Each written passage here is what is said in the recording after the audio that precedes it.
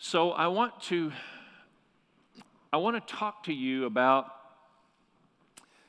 it's a really important topic, and you'll have to bear with me, Lexi, in terms of skipping around here, because I want to explain something to you right up front.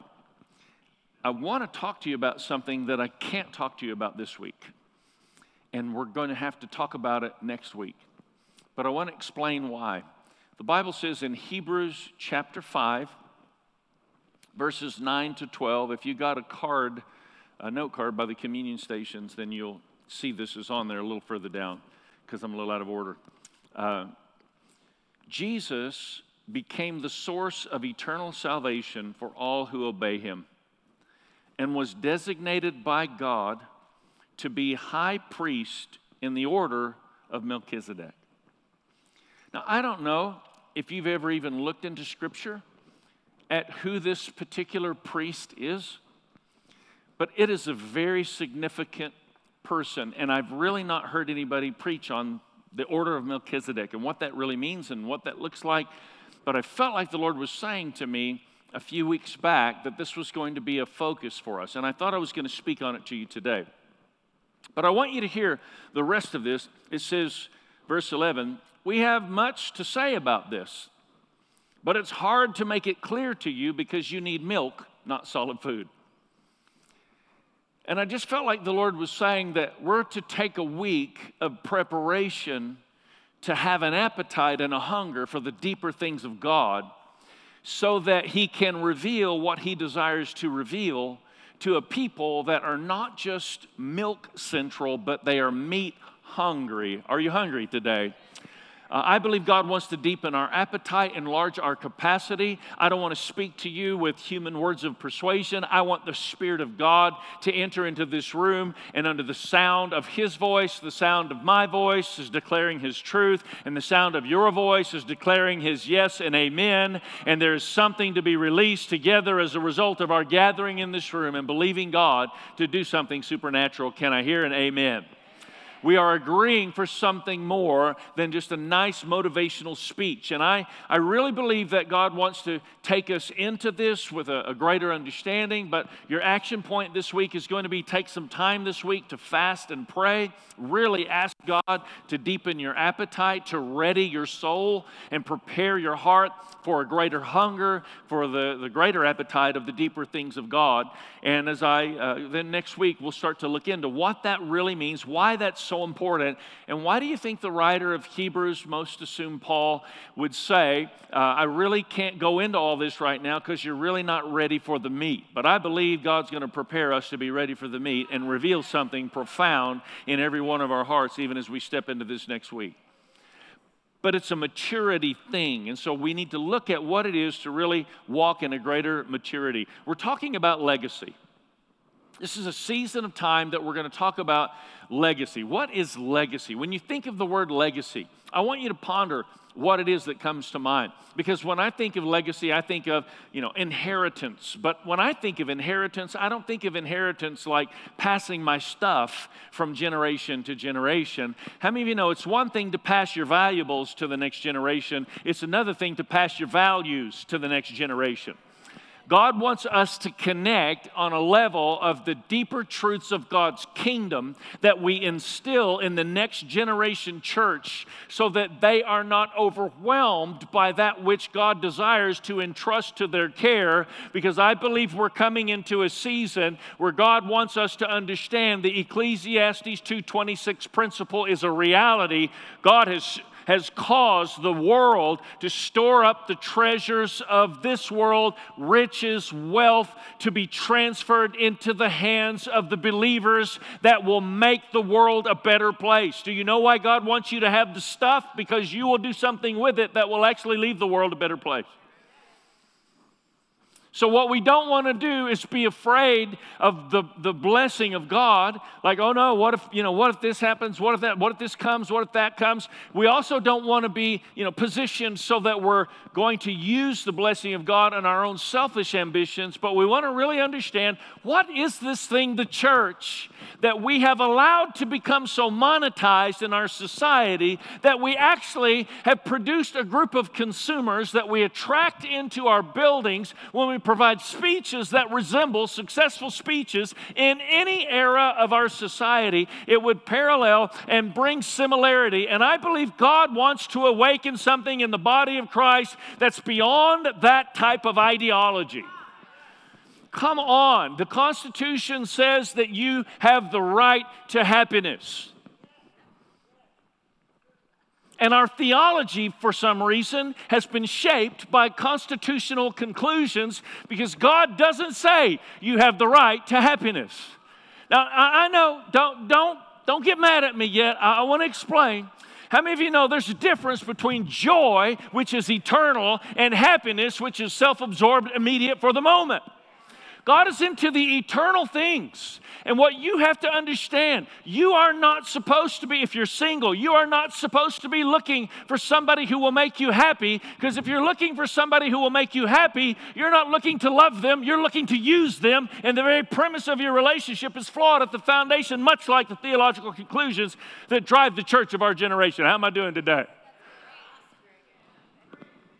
God wants us to be awakened to the eternal values that He carries so that our world will be transformed by the love and the life and the power of God Almighty. That's why I want to talk to you today in preparation for next week about the first century church, the seed of who you and I are in today's modern world.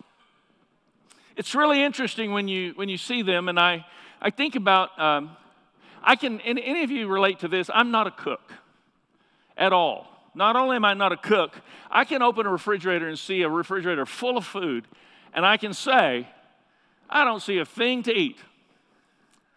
And then Tracy can open the fridge and within 5 minutes have things moving in motion to create the most exquisite meal that I have ever experienced in my life. She'll say, oh, this has been in here for a week, that's been in there for a week, and all of a sudden, like, stuff that's just about ready to go bad, she turns it into something amazing. Okay, how many of you have that gift? Raise your hand, just raise them high. I'd like to do dinner for 6 with you as our cook. That would be great. See, I have the ability to, we do the pick up your groceries at Walmart type of thing. Anybody do that? And so we order that, and then I go sit in the lane, and I wait. They come out. I bring all the groceries home. Tracy will normally start coming out trying to bring them in, and I always tell her the same thing. Let me bring it in, and you put the stuff where it goes, okay? And so I'll make all these trips. I'll recruit the girls to help me if they're available, and we'll get all the groceries in. I bring all the groceries, and still we can get all those groceries in there, and still I look in there, and I'll say, I don't see a thing to eat. Like if you bought beef jerky and put it in a package right there, I would see something to eat, but I don't see that. I'm looking at all these things. I'm just not resourceful, having the ability to convert that which is freely at my disposal into something productive that can make a difference, a lot like many Christians today. We have more teaching, more training, more praying, more equipping, more messages, more online presence. You can find a message about anything. The question is not, do you have resources at your disposal? The question is, are you becoming resourceful so the kingdom of God is actually expanding through your surrendered, available life as you're digesting what God wants you to digest? Come on, clap it in. Let's call this in together today now. Scripture says, and I'm going to minister this word over you, Ephesians 6:10. It's a powerful version of this particular verse. And I want to say to you, ladies and gentlemen, be supernaturally infused with strength through your life union with the Lord Jesus Christ. Stand victorious with the force of His explosive power flowing in and through you and your life. That is a powerful declaration.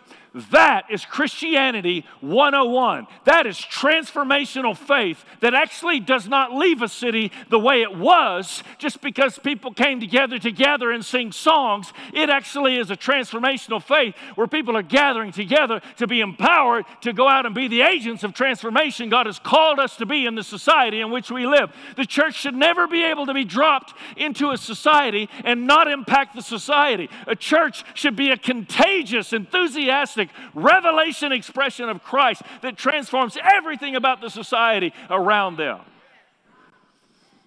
This is the church. We are the salt of the earth. Salt has no impact if it remains in a shaker. It looks beautiful. It's pretty. It's white. How many of you like your steak rare? Can I just see? Like your steak rare. You like it to still be mooing, right? Drop that thing on that plate, blood splatters around there. Some people look at that and they think, oh, that's so good. That's not good to me, but I know some people love it like that. Salt looks beautiful as long as it's in that shaker. But when you dump it out on that bloody steak, it's not so beautiful anymore. But it does its work when it's dumped out on that bloody steak. Do you understand what I'm saying? We gather together and we look beautiful, all dressed up in our congregational gatherings. But come on, there is an injured, pained, bloodied world out there, and you and I have got to get out of the shaker and into the world to leave a mark and make a difference the way God has intended for us to make a difference. Jesus suffered and died. Do you understand this?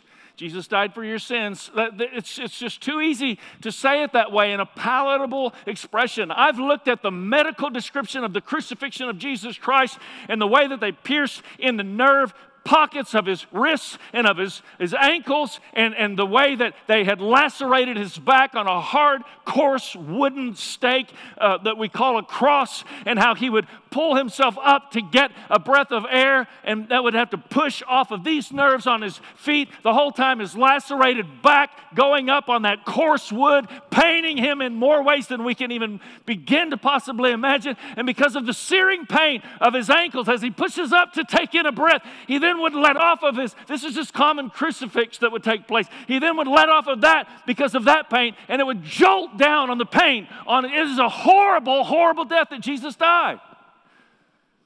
Bleeding every drop of blood from his body out of his body. Jesus suffered and died. He didn't do that so you could go to church.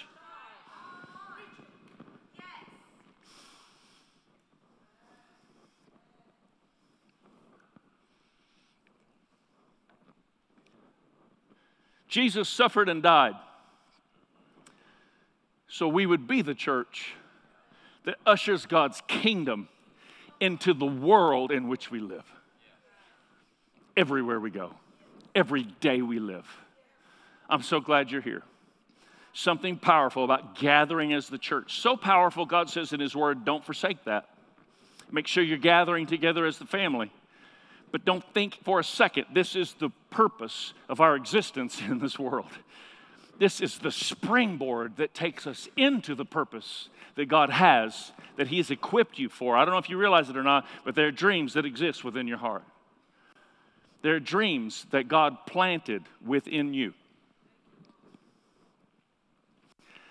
I don't want to mess up too much of your theology this morning because I don't have the time to walk through all of it.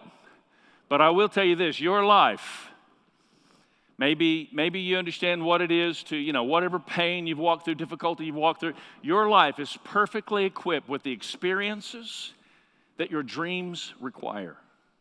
Because God never wastes a single hurt, and all things work together for the good of those who love him and are called according to his purpose. So therefore, every sense of dysfunction no longer becomes an excuse, but now it becomes something God purposefully uses, because sometimes he surrounds us with people who need to hear about our past so our past never becomes their future.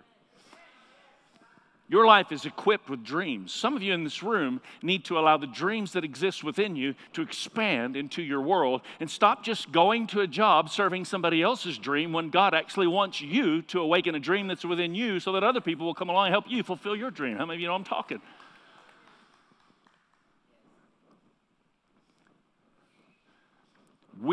This is profound, deep truth statement. It's a blank for you to fill in. We are not here trying to build a better church. We are here as the church trying to build a better world.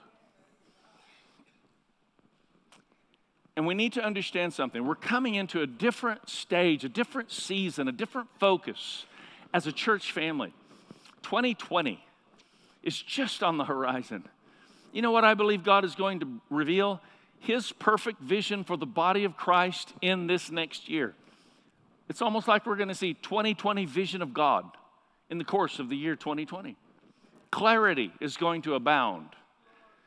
I heard the Holy Spirit saying, and I'm just now ready to start making the declaration. I've talked with our elders, our staff. I want you to begin to pray in agreement. But there are, and I'm going to backtrack in a moment. I'm going to first use the word ministries, just so I'm speaking church language that everybody can understand. But then I'm going to correct it and modify it to broaden it just a little bit. But I believe in the year 2020, this church family, listen, in the year 2020, this church family is going to give birth to 20 new ministry expressions. Now I'm going to backtrack off and not call it ministry expressions because you may be thinking like destiny church expressions. That's really not what it's supposed to look like. Some of it will be that, and that's fine, but I'm going to call it 20 points of impact. In other words, 20 avenues where people's lives are effectively being transformed as a result of the dream that exists in your heart. How many of you, this resonates with you right now? You think you're one of the 20. I believe 20 is a minimum number, and it's going to be more than that. How many of you know there's enough dream in this room, in this service alone, to change this entire Oklahoma City metro area if we will get under the anointing of the Holy Spirit? Jesus did it with 12. So how do we transform a society? I really just, instead of going through that part of my message, let me just say it this way. 7 weeks from tonight, I'm going to launch my class in the Institute, where I'll actually be teaching this particular class. We have various teachers doing different things, but 7 weeks from tonight, I'm going to do this class, and it's a 3D leadership development model. And it's something God spoke into the fabric of our church years ago. It's what we use for church consultant work. You know, we work with a number of different pastors and churches now. It's also what we use in business consultant work. It's just a really easy to understand model that actually helps people get away, listen carefully, move away from having a love affair with the idea of success that our society so endorses and embraces and has so perverted the body of Christ. You should not be chasing after success. You should be discovering significance. If you don't know who you are, then you'll spend your whole life trying to be something you're not, and you'll never be good enough at it, and you'll always fuel the fire of inadequacy because you never understood your functional purpose. I believe your functional purpose is powerful. And I want to walk you through 6 weeks, 18 hours of lecture, 3 hours each Sunday night. It's a cost. There's a value to this. And I want to ask you to be a part of this and walk this out if you have an interest in trying to express this in the next season of who God has called us to be as a church family. And the conclusion of those 6 weeks will actually be a well-developed plan. I have a variety of expressions and there's a word I'm looking for that's not coming to my brain right now, but it'll come in just a little while. Exercises. Thank you. That's the word, exercise. And so these are multiple exercises that you will walk through, homework assignments that are going to help you discover the passion that you have, the reason why you have that passion that you have, because the passion that you have always complements the seed God deposited in your life so that it can be coupled with the passion and accomplish the purpose that you are born. There's something God wanted done that makes you necessary. You're not an accident. You're not an experiment. You're a purposed assignment from God. We want to help you figure that out and walk that out so that you will leave the world a better place. And once you figure that out, this is significant. Once you figure that out, you then will begin to express your life in a way that people's lives will be better as a result of your gifts. Author Brennan Manning said, the greatest single cause of atheism in the world, the greatest single, this is a staggering statement. The greatest single cause of atheism in the world is Christians who acknowledge Jesus with their lips and walk out the door and deny him with their lifestyles. He goes on, he says, that is what an unbelieving world finds unbelievable. I want you to know that when an unbelieving world meets the real Jesus that wants to come alive in your and my life, an unbelieving world will begin to believe. It's called revival fire by the Spirit of God and the loving nature of God being released to the world around us. This is such an incredible statement. Unbelieving believers. This could never have been spoken of the first century church, the seed from which you and I have come. First century church was clearly a Jesus movement. You might want to jot it in there. Jesus movement. They're not institutionalized expression that people don't feel like they can fit. They're judged when they come into the institutionalized expression of the church. What are they going to say? What are they going to think? They're high, mighty, pious. No, these were servants that reflected the very image of Jesus to the world in which they lived. They were the Jesus movement of their generation. I believe God wants us to become the Jesus movement to our generation once again. These early Christians understood that their role was to actively establish God's kingdom of love and compassion in the earth. Do you have ears to hear what I'm saying today? Are you taking a little morsel of a sermon topic and popping it in your mouth a little bit and sucking the chocolate off and you're going to spit out the hard part to swallow? Or are you going to digest what I'm talking to you about today? Because it's time to man up and it's time to woman up. It's time for every one of us to take up our cross, be willing to die to ourselves, and leave this world a better place on purpose. These early Christians understood their role was to actively establish God's kingdom of love and compassion in the earth. Emperor Constantine legalized Christianity. And a shift happened. It was really kind of a wild story. I'm kind of researching more to understand what was going on. But 25 years after Christianity was legalized, and Christians then kind of came out of the woodwork to begin to do what Christians do, they started helping those in need in society. You have to understand the Roman government had little to no social welfare system, and if you didn't have a family to take care of you, then you were going to die on the streets. And there's something called Imago Dei that maybe you've heard of, and it's ultimately where Christians rose up with the revelation that all humanity is created in the image of God. And we look into the face of starving men, women, and children on the streets. We see the image of God that exists within humanity, regardless of what they believe, and we will care for their needs because we are the expression of God's love in the earth. And 25 years after Constantine died, a new emperor came into rule in Rome. And he wrote this letter. These Galileans, this is his letter. These Galileans support not only their poor, but ours as well. He goes on and he says, it is going to be difficult to get control of society when these Christians continue to live such generous lives. Let me just make a little political statement to you today. Those in governmental power will always overlook the need in society in the effort to stay in control of governmental power. And that's exactly what was going on. They said, we're going to get the power back from these Christians who've stepped in, and they've become this welfare expression within society. It's like they're meeting everybody's needs, and everybody's loyal to them because they're helping them so much. I mean, do you understand what is said of the church of our generation would never have been said of the church of the first century? And ultimately, as a result of the shift that began to take place of those in power, Christians became known as enemies of the state. And Christians were persecuted and killed and burned at the stake. And Nero was said to have put his fingers in his ears as they were burning Christians at the stake in the Roman Colosseum and shouted, "Why must these Christians sing while we burn them to death?" Because they had such a revelation of heaven and earth. You ever heard that story about the fourth man in the fire? We heard a little preaching about that last week from Pastor Chris. He did a fantastic job bringing that revelation. I just want you to know these Christians knew their God so intimately that when they were taken out there to be burned at the stake, they just embraced. There was a fourth man in the fire before. There will be another man in the fire now. They began to worship their God no matter what their circumstances. Come on, somebody. They began to worship their God no matter what their circumstances were. Heaven invaded earth. The power of God was demonstrated and revealed.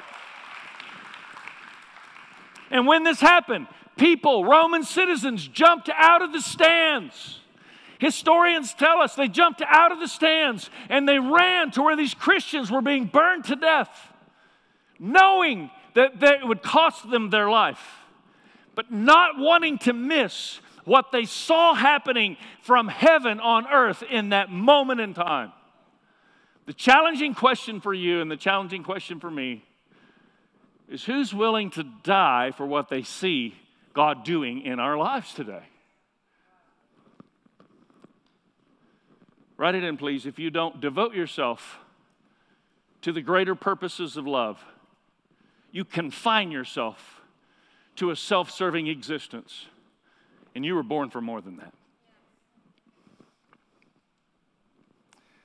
If you don't devote yourself to the greater purposes of love, you confine yourself to a self-serving existence. And you were born for more than that. Our world is greatly diminished by the life you don't live and by the difference you don't make if you never understand who God designed you to be. Do you understand what I'm saying? Like, all creation waits for the sons and daughters to be revealed. Have you ever read that scripture and wonder what that really means? Like, you don't have to convince people intellectually to buy into the theology that we want them to buy into in order that they can become Christians. You simply love people, and God's love does the work. How many of you know restlessness and boredom abound in the church of our generation today? Anybody realize that? I don't know. You want to go to church today? I don't know. Maybe so. Okay, I guess we should.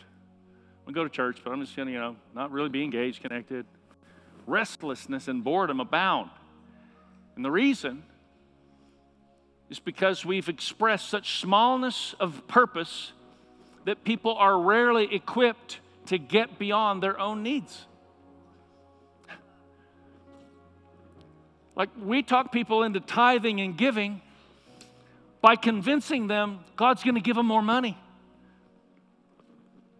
I want you to know, God wants to cause your life to flourish and be blessed. And it is true. The measure that you give with is the measure that is unlocked in your life. And I understand those things.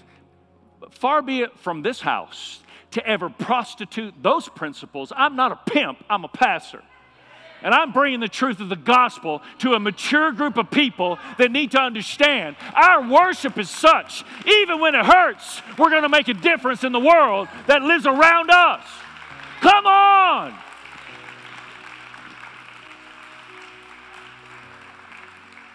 I'm feeling feisty today. And the reason is because we need every one of you in this fight. We need every one of you engaged in this fight. We need the resources of your life engaged in the expression and the expansion of the kingdom of God. We need to start 20 points of impact next year. And we need to have $1 million that is at our disposal to express transformation in our society. And that is not too much for God. Let's bring all the resources of our lives before the Lord our God, just like they did in the New Testament first century church. Laying assets at the feet of the apostles, saying, whatever we need to do, let's change society. Whatever we need to do, let's transform the world. God loved us so much that He sent His Son Jesus to die a horrible death, and we've reduced it to, I hope you come to church next week.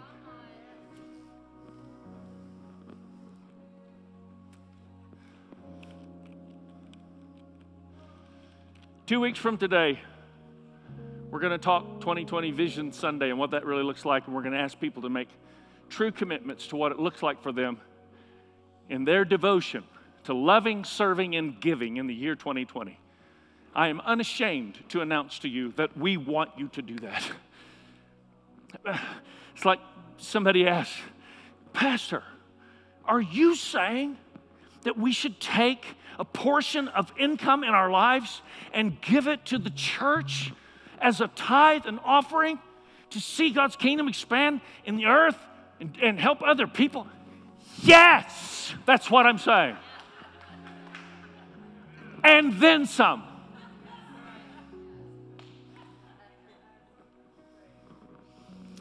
Lord, let's all stand to our feet. Lord, there's an enemy that wants to try and take the seed away that has been sown in our lives.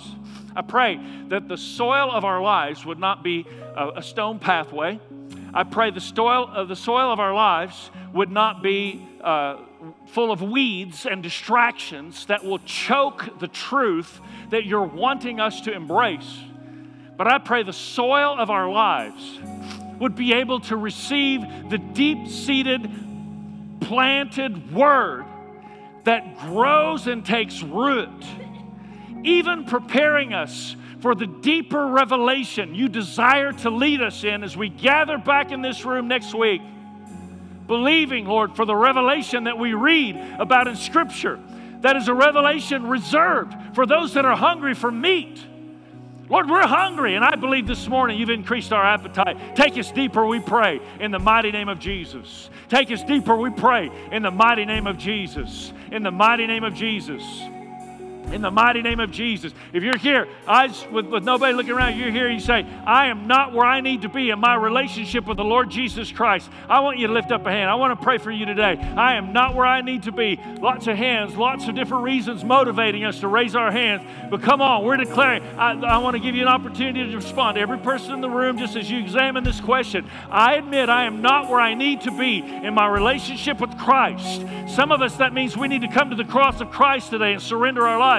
Some of us, that means we need to get serious about who we are as the body of Christ, the family of God. Some of us, that means I'm sorry, Lord, that I've not been faithful in worshiping with giving in my finance. Whatever that looks like for any person in the room, I believe right now chains are being broken off of our lives, crushed underneath our feet. Crumbs of chains are going to be left in this room in Jesus' name. Can I get everybody in the room to celebrate? Can I get everybody in the room to declare it? We're believing in Jesus' mighty name.